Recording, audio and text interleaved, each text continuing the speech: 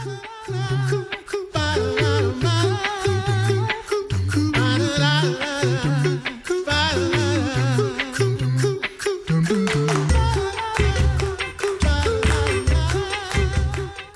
to the Coffee Hour. I'm Sarah Golseth. I'm Andy Bates. It is Maundy Thursday. Holy Thursday, Maundy not Thursday. Monday Thursday, Maundy Thursday. It's not a week full of Mondays. It is not, well, I don't know about that. It is Thursday of Holy Week, and we're going to talk about one of my favorite things for the whole program today, which is very exciting. And hopefully we have sung some of these hymns during the week, and we will sing more this weekend. So, joining us in studio, Phillip Magness, Director of Sanctuary Worship at Concordia Lutheran Church in Kirkwood, Missouri. Welcome. Oh, thanks for coming over. Happy to be here. Talking about some great hymns. We'll talk about the hymn of the day for today, Maundy Thursday, and tomorrow, Good Friday, and then we're actually going to get a sneak peek of Easter. How's it running? You're trying to say preview? Sneak peek, yeah, of Easter. So we'll get a little spoiler alert. Spoiler alert! Yeah. If you don't want to hear about Easter yet, pause when you're halfway through. So we're jumping into to Maundy Thursday, which is the service tonight, and the hymn or the hymn of the day for this service is Lutheran Service Book 617. O Lord, we praise Thee, which is probably a very familiar hymn. We sing it all the time during communion services, probably. What do you want us to know right off the bat about many this one? Many churches do sing this one. This is one of the great chorales of the church, and it is one that you can pretty much pull out stops on in any parish that you play out, and the people will sing it and sing it well. The hymn goes back to Luther and the early Reformation. It was in the second Lutheran hymnal worship resource. It was more for a choir and for home devotion, but it was included in the 1524 Enchiridia, which was released right after the first Lutheran hymnal, the Acht Lieder Book, the 8-song book. But here's the cool thing about this hymn. It is a medieval Liza, and that was a type of congregational song of the pre-Reformation era. Yes, Virginia, the congregation did sing hymns before Luther. There's this romanticized history out there as if there were like a tape on all the Christians' mouths, and then Luther comes and opens up the floodgate of song, and that is really not the case. And probably on another show you could have Dr. Joseph Hurl on, and he will tell you all about the long struggle to really develop singing in the evangelical church. There were places that sang, places that didn't sing. And in many parts of Germany, there were various laity hymns of the laity, and this was one of them. At least the first stanza was. Now, this stanza was typically sung at the Feast of Corpus Christi, which is a festival that we Lutherans reject, because that's when the medieval church and Roman Catholics to this day, and many countries have a big feast of Corpus Christi to this day, like island of Grenada. They're big, Roman Catholic procession, and they process the sacrament around. And of course, Lutherans rejected this practice, but it's a wonderful example of how Luther and Lutheranism practices a conservative approach to Reformation. We keep babies and get rid of dirty bathwater. G.K. Chesterton famously said the difference between a reformer and a radical is that the radical says, I don't understand this, let's get rid of it. And the reformer says, I don't understand this thing, let me study it and decide what's worth keeping and what's worth getting rid of. Mm-hmm. Well, so Luther takes this hymn, he sanitizes it a little bit. There was a line at the end I won't go into, has some history to it, that he thought, didn't have the best association. And then he wrote 2 new stanzas. He referred to this hymn before it was published as a hymn for the evangelical churches in the foreword to his Formula Missae, his first Mass before the German Mass, the Latin Mass that he did, which was used in the city and academic churches during the Reformation era for a century or so, recommending this as a good hymn to be sung. And accordingly, in many of the liturgies, if you go around to the various church orders of the various states or kingdoms, principalities of Germany, and the various churches, this was often prescribed as something to be sung during the communion or to be sung at the end of communion. So it has a wonderful, wonderful history to that, but I think it's very interesting that, he takes something that was associated with a feast day, that he's like, well, we're not doing that anymore, but this hymn is excellent, and let's do something with it. And it was also smart because he was able to draw on something that the people knew, so when he wrote additional stanzas to it, they were able to readily sing it. Right, it wasn't something totally new for them. They knew the melody, they could sing it. What else do you want us to know about "O Lord, we praise thee"? Well, a little interesting theological point might be made. We of course, we do not derive our doctrine from practice, but our practice flows from our doctrine. Sometimes when people point to our practice, we can get rightly skittish or defensive, saying, well, hold on there, let's go to the Bible, or let's go to the confessions.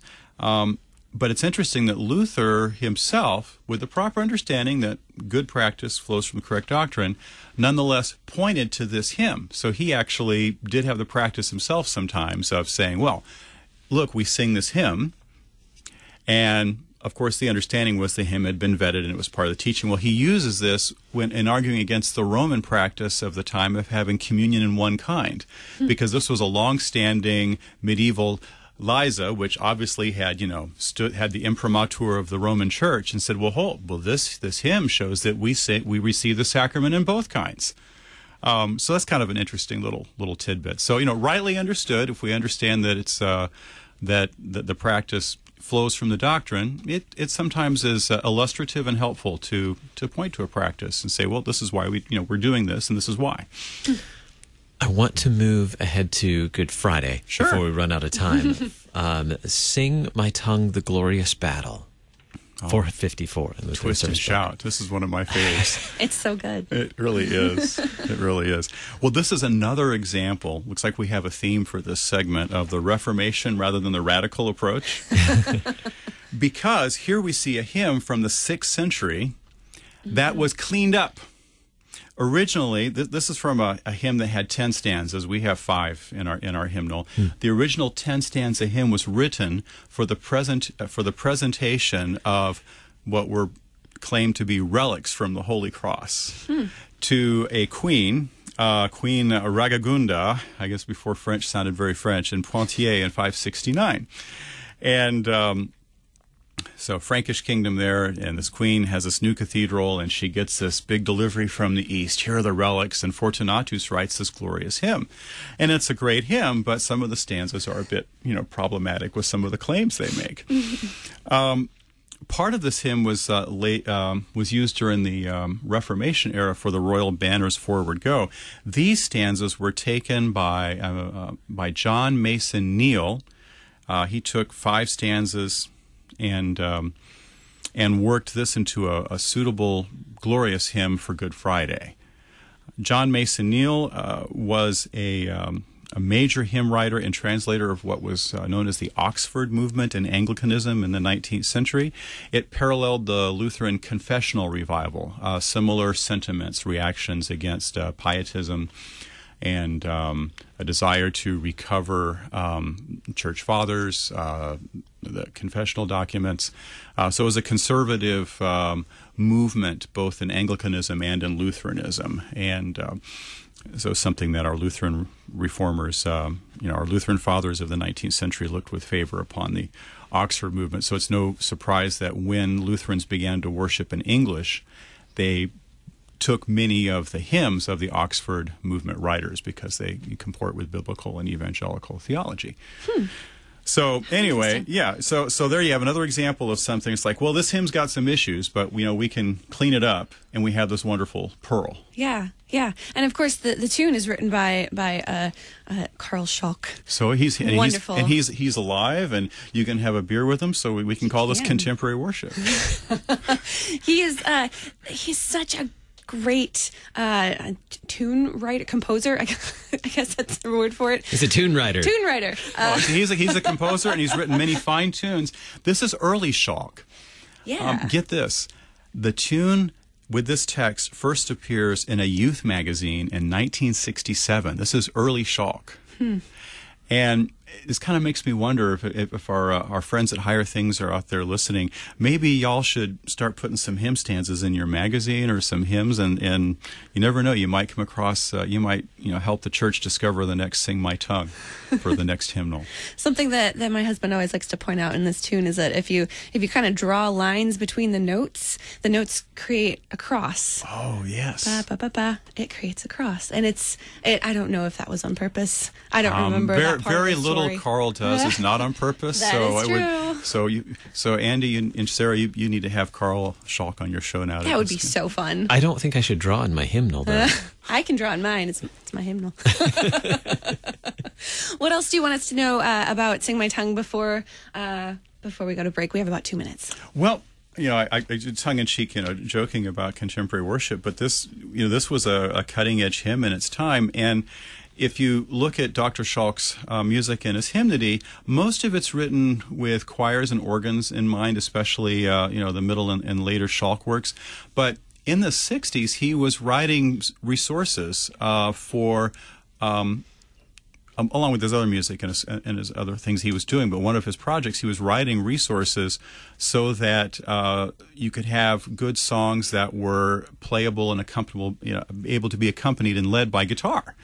And this hymn fits that bill, and so that's sort of an interesting little thing. So it's a great tune, and it sounds majestic on organ with brass. But you can also play this with a guitar or piano-led ensemble. I wonder if our friends in Latin America and Caribbean region sing this on guitar. I'd love to hear when that. I've sung this That'd tune be so with my cool. French brothers, my Francophone brothers and sisters in Africa, they love it. Oh, that'd be fun. Of course, to hear. there's no guitar; it's just drums and voices. But That's true. it has that cross-cultural appeal to it. Yeah. We are talking with Phillip Magness, Director of Sanctuary Worship at Concordia Lutheran Church in Kirkwood, taking a look at the hymns of Holy Week. Now we are moving into Easter Resurrection. Spoiler alert. Stick around. You're listening to the Coffee Hour. I'm Andy Bates. I'm Sarah Gulseth.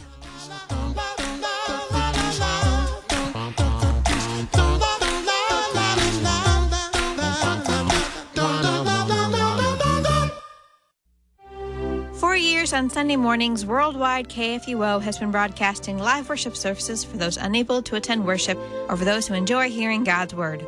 This Sunday, our 8 a.m. worship comes from Peace Lutheran Church in St. Louis, Missouri, with presiding pastor Reverend Dennis Castens. Our 10:45 worship comes from Hope Lutheran Church in St. Anne, Missouri, with presiding pastor Reverend Tim Ostermeyer. Join us on Sunday mornings on worldwide KFUO. Christ for you, anytime, anywhere. Hi, this is Bart Day, President and CEO of Lutheran Church Extension Fund. Every day, our Lutheran schools reach out to children and families with the love of Jesus. Our schools are a rich and vital component of the church, and in fact, they are the single greatest ministry we share that can shape the future growth and expansion of the Synod. And so whether it's a customized loan to fit your school's particular needs, or help living out your ministry's God-given purpose, we want to help your ministry flourish and grow. So visit us at lcef.org to learn more.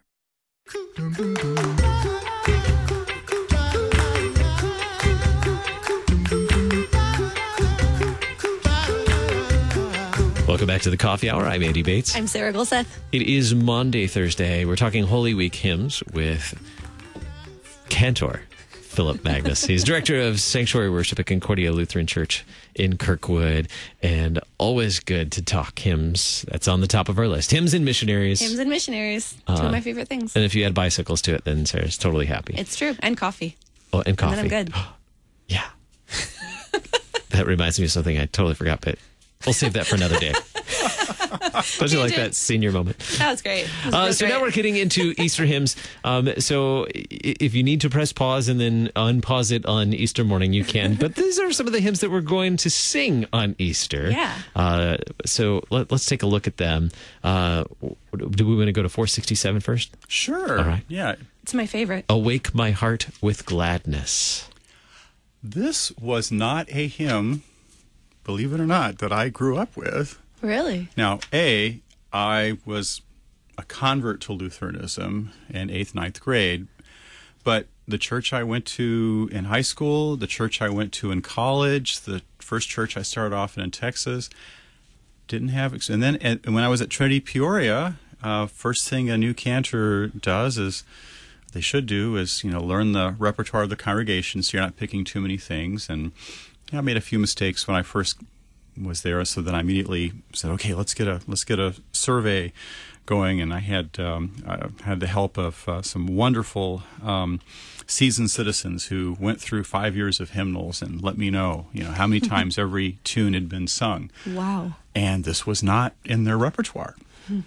So, my second year there was a young lady in my Schola Cantorum, Natalie Teichman, and she's a professional dancer now in New York, and delightful. She's a delightful person, and she was a delightful student chorister. And she told me she says, Cantor, I had this dream last night, and I don't know, I heard this wonderful music, and we were all singing Alleluias, and it was some kind of Easter song but I don't know, what it was, but we were singing in parts, and it was awesome. Can you write an Easter song for us with lots of Alleluias? I mean, what are you going to do with that? But it's like, okay, Natalie, I'm going to work on that. So, not being someone who writes a lot of texts, I write music. I have maybe 2 or 3 texts I've written over the years. I'm a songwriter. I'm a tune writer and musician, composer. So I start looking in the hymnal, and I go, oh, these words are awesome. Paul Gerhardt, for the win. Yay. Of course. So I'm like, well, great. The congregation doesn't sing this hymn, but they can hear the hymn, and they can hear the kids sing it. But Natalie wanted new music, so I kind of took the first phrase and reworked it, and then I had some other ideas, and I wrote this anthem. And so I fell in love with the words of this particular hymn before I fell in love with the music. And then, a few years later, I read an article by Paul Grimm about this hymn. I was like, I really should just go to the organ and play this hymn as it's written. I'm like, oh, this is a great hymn. Well, then you change congregations, and then you wind up discovering that there are congregations that do sing this hymn, sing it well, and So anyway, I'm a latecomer to it, but so I want to focus on the text of this hymn, which is a great example, as in all of Gerhardt's hymns, of a really good balance between the subjective and objective aspects of our faith. Early hymnody is very much, especially early Lutheran hymnody, is very focused on objective, getting our doctrine right, singing catechetical hymns which teach the faith. And they're wonderful hymns, and here comes the however, but they don't focus much on the experience of the Christian. And Christians often, we want to give expression of the hope that is within us. And what Gerhardt does is he has that really good balance where there's still a lot of objective, good content, singing the truth, and also expressing the feelings of the Christian. In fact, this being a German hymn, a German chorale, the tune name is the same as the hymn name. So you might think that Auf, auf mein Herz means awake my heart, but it actually means up, up my heart. Up, up. Isn't that wonderful? You have the sursum corda during the liturgy, lift up your hearts, and here, Gerhard has up, up my heart. So our theologians talk about the fides quae and the fides qua. The fides quae is the objective, the faith by which we are saved. And early hymns do that. But there's also fides qua, your experience of saving faith. And that's what Gerhardt does so well in so much of his hymnody. And so this hymn takes something like some verses like Micah 5, verse 9, your hand will be lifted up in triumph over your enemies, and all your foes shall be destroyed. And of course, 1 Corinthians 15, but thanks be to God who gives us the victory through our Lord Jesus Christ. And he puts it together in this wonderful hymn and just makes everybody sing up, up. Well, now I want to know the rest of the German text. It's so fascinating to have, because I mean, translating any poetry from one language into another, you're just going to lose some of it because of the way it happens. But I'd love to know the rest of the German. Is this one? Do you know if this is one of the Gerhardt hymns that it has like 20 stanzas and we shortened it down to something that didn't make people so angry? I'm not an authority on that, and I have to go look that up now. You have to look that up. What this, the previous segment we had an appeal, or I had a personal appeal. It's like, it'd be great if Higher Things would run new hymns like Spirit magazine did for Lutheran youth in the '60s. Well, this is another personal appeal. Can't wait. All of you who are working on this for the worship department of our Synod and CPH to get that hymnal companion for LSB. Yes. I am still waiting for that to come out, and for the past 4 or 5 years, I keep hearing how it's coming out next year. So soon. It's coming out soon. Coming soon. Isn't that the Lutheran answer, now, not yet? Now, yes, not yet. Yes, exactly. We are still waiting. There's so much more we could talk about. So it's inaugurated eschatology with the hymnal supplement. Okay, go ahead. So much we could talk about with this, and I would encourage anyone who hasn't hasn't sung this hymn yet to read it again before Easter morning, just to get the text in your head. It's just so good. I think fabulous. It's my favorite, probably my favorite Easter text, but I haven't looked through the rest of the hymnal yet. So, but anyway, before we run out of time, we want to get to the next. Our last one. If Christ had not been raised from death. Lutheran Service Book 486. You have some personal connection to this one. I wrote the tune for this one. Oh, look at that. You did. Yeah. When we were developing LSB, several composers were given text with the instruction or just the encouragement that they had located several delightful, wonderful hymns for which they wanted new tunes. So they didn't feel like they had suitable tunes for them. And so Jeff Blursch, Kevin Hildebrandt, Stephen Johnson, they've got, several, tunes. And so they're all part of this project. Mm-hmm. And the fun thing about it is if we sing If Christ Had Not Been Raised from Death, Stephen Johnson and Kevin and Jeff, I know that they've got their own tune going through their head that they wrote for this. And when I sing one of theirs, so I'll go like, oh yeah, Kevin's tune was better than mine. No wonder they picked Kevin's tune. But this was a pretty good tune, and they picked it. And so we don't have a lot of time, so I want to try to zone in on the story for this. It is a delightful hymn by Christopher Idle. He has several in our hymn book, so hymn fans, you can associate him also with In Silent Pain, The Eternal Son, Christ is Surely Coming, Since Our Great High Priest Christ Jesus, and also The Saints in Christ Are One in Every Place. He's 80 years old, is Reverend Idle. He's an Anglican churchman, and he has given a lot of great hymns to the church. As for my tune, when I was given all these texts to muse on, my grandmother passed away. And so I went down to Tennessee for her funeral. I think I mentioned earlier in the segment that I'm a convert to Lutheranism. Mm-hmm. Okay, so most of my family, my father's side especially, are Southern Baptists. My grandmother had left the Southern Baptist Church and had started going to New Life Tabernacle.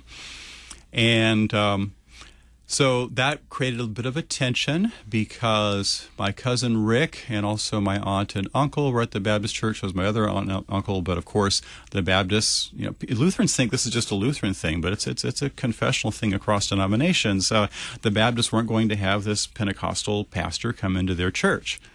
And of course, they didn't want to have the funeral at New Life Tabernacle, so they did the nice, Southern Midwestern compromise. We'll have the funeral at a funeral home.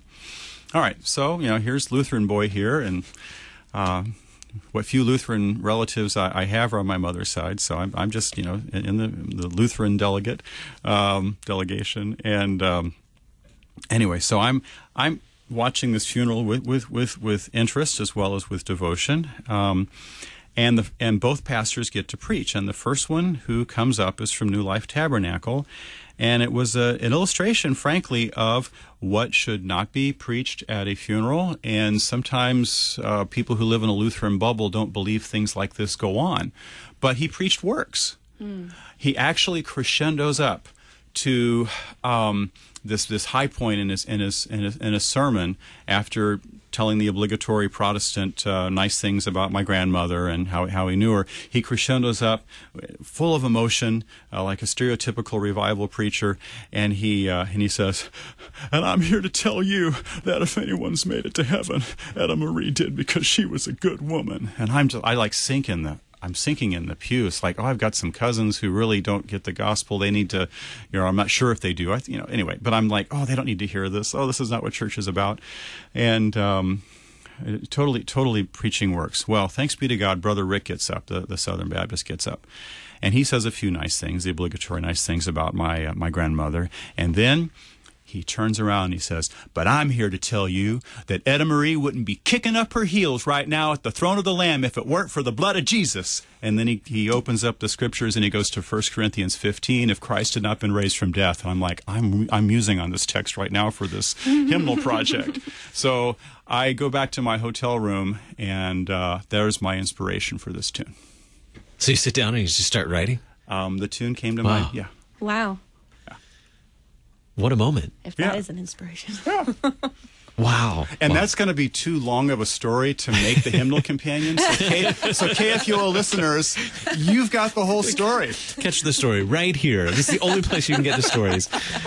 The story behind the music. If Christ had not been raised, that's 486 in Lutheran Service Book. If Christ had not been raised from death. Oh, man. So now you're going to think of that story. And the coolio thing is that when LSB came out, I sent a copy of the hymnal to my aunt and uncle, and they had the choir on Easter sing. Oh, wow. Oh, that's yeah, cool. Yeah. Wow. What a story. Man. We are all out of time, but there is, I'm sure we'll have more hymn stories with you in the future. Blessings. God bless you this Holy Week, this Maundy Thursday, Good Friday. All the services, Holy Saturday, that's right, all the services. Thank you so much, Phil, for being our guest. My pleasure. I'm Eddie Bates. I'm Sarah Golseth.